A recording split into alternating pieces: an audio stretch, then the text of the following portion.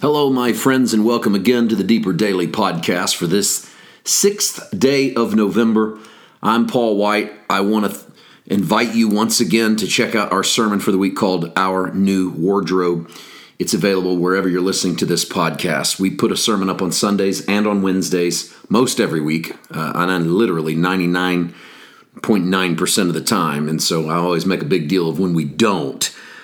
So go check it out, and I think it'll bless you. Today, we turn into another phrase in the Apostles' Creed, a phrase that's going to take us several days to work through because it says a lot, but also because it says something rather unfamiliar to most of our ears, particularly if we were not raised in creedal Christianity. The line is, I believe, this was the line we've worked on. I believe in the Holy Spirit. But the next line, the line we're going to work with, actually connects back. So let me read that first part.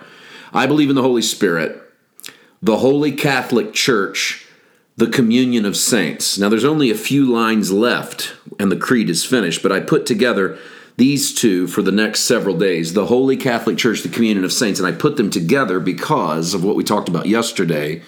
The fact that the creed turns to the Holy Spirit and that the Greek for holy is both holy and sanctify. And then the creed rather cleverly adds both holy and sanctify because the word saint is taken from the Greek word sanctify. So I believe in the Holy Spirit, the Holy Catholic Church, the communion of the sanctified. Or you could say it this way. I believe in the Holy Spirit, the Holy Church, the communion of the holy. All right, so that's why we want to put both of those together. Let's remind you of something that we said early on in the creed, and that is that the creed's formula is based around three beliefs.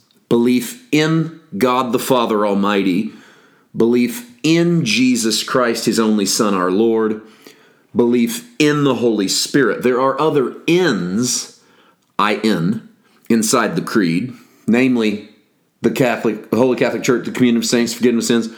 Those are all part of I believe in the Holy Spirit. But the object of our faith in these is in God the Father, in Jesus Christ, in the Holy Spirit. And the reason that that's important, in case you haven't figured it out today, we're not going to cover this whole thing in one podcast. This is going to probably take all week.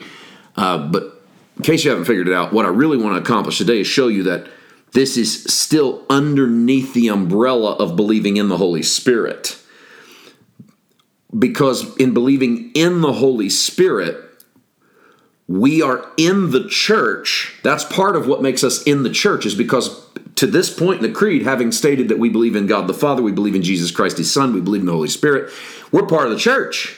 So being part of the church, and I'm leaving the word Catholic out for a minute because that's the word that trips a lot of us Protestant/evangelicals. So let's leave it out. I don't mean we're going to leave it out forever. We're going to leave it out for today. We might even leave it out for tomorrow because I want to do the work around it. That's what I have fun with this podcast, is you get to take a few minutes and do the work. Doesn't take long. We'll get there. But when I believe in the Father, the Son, and the Holy Spirit, that makes me part of the church. And while the creed makes it sound like I believe in the church, that's okay. It's just parse the difference in believing in and believing it because you're within, because those are different things. I don't believe in the church as the object of my faith. My faith is not in the church, but I do believe in the church because I'm within the church. I believe in the church because it's the bride of Christ. I believe in the church because it is sanctified, full of saints. This is what separates the Catholic ideology from Protestant ideology, even though both Catholics and many Protestants are creedal Christians. They both pray the creed. But in some respects, the Catholic Church often has people thinking of saints in the way of like Saint Ignatius, Saint Michael, only those who have died and have been sainted, while the Protestant tradition refers to Christians as saints more often.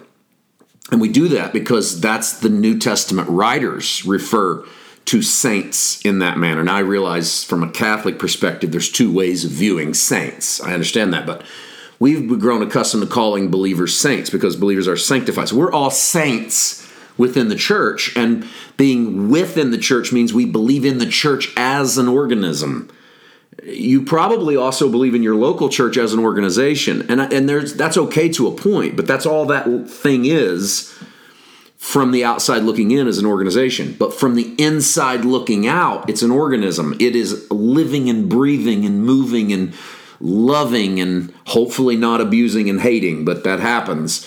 And thus we're within, and so we believe in, but we do not believe in the church as the object of our faith. And also, and this is not semantics, so let me slow down and say this right.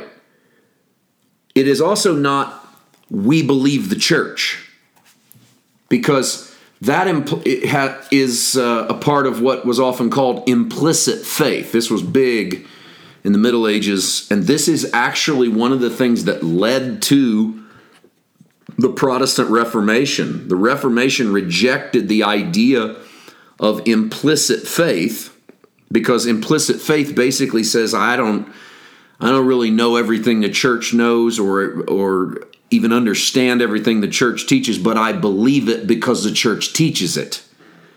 And that's a dangerous place. That leads to the cultism of church, where you believe because the church said it. We've also built cult ideas around leaders. I believe it because Pastor so-and-so said it. I believe it because my favorite author wrote it. I believe it because televangelist XYZ said it. And because they spend time with God, they know more than I know, therefore I believe it because they believe it. We do not believe the church because the church says it.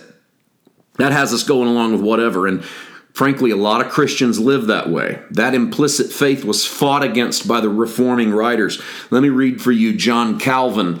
And you know, I've quoted Calvin a few times in this journey, and I don't in any way assume that you think I believe everything Calvin believes, but he wrote this in Institutes, and this is good.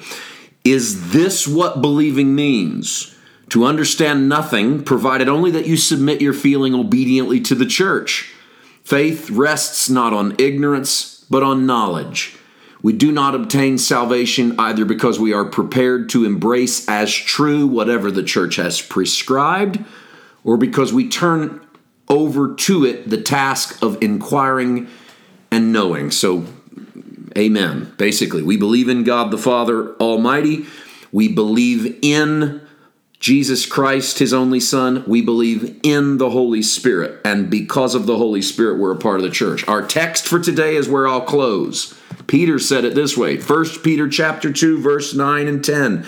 You are a chosen generation, a royal priesthood, a holy nation. This is what he calls the church. His own special people. Notice, under the purview of the Holy Spirit is God's people. That you may proclaim the praises of him who called you out of darkness into his marvelous light. You might say, how do you know this is the church? Verse 10. Who once were not a people, but are now the people of God, who had not obtained mercy, but now have obtained mercy. That's us, holy nation, under the umbrella of the Holy Spirit. We'll take this another step tomorrow as we continue the journey. We'll talk a little bit about the Holy Church, and then we're going to work our way into the Holy Catholic Church. See you tomorrow. God bless.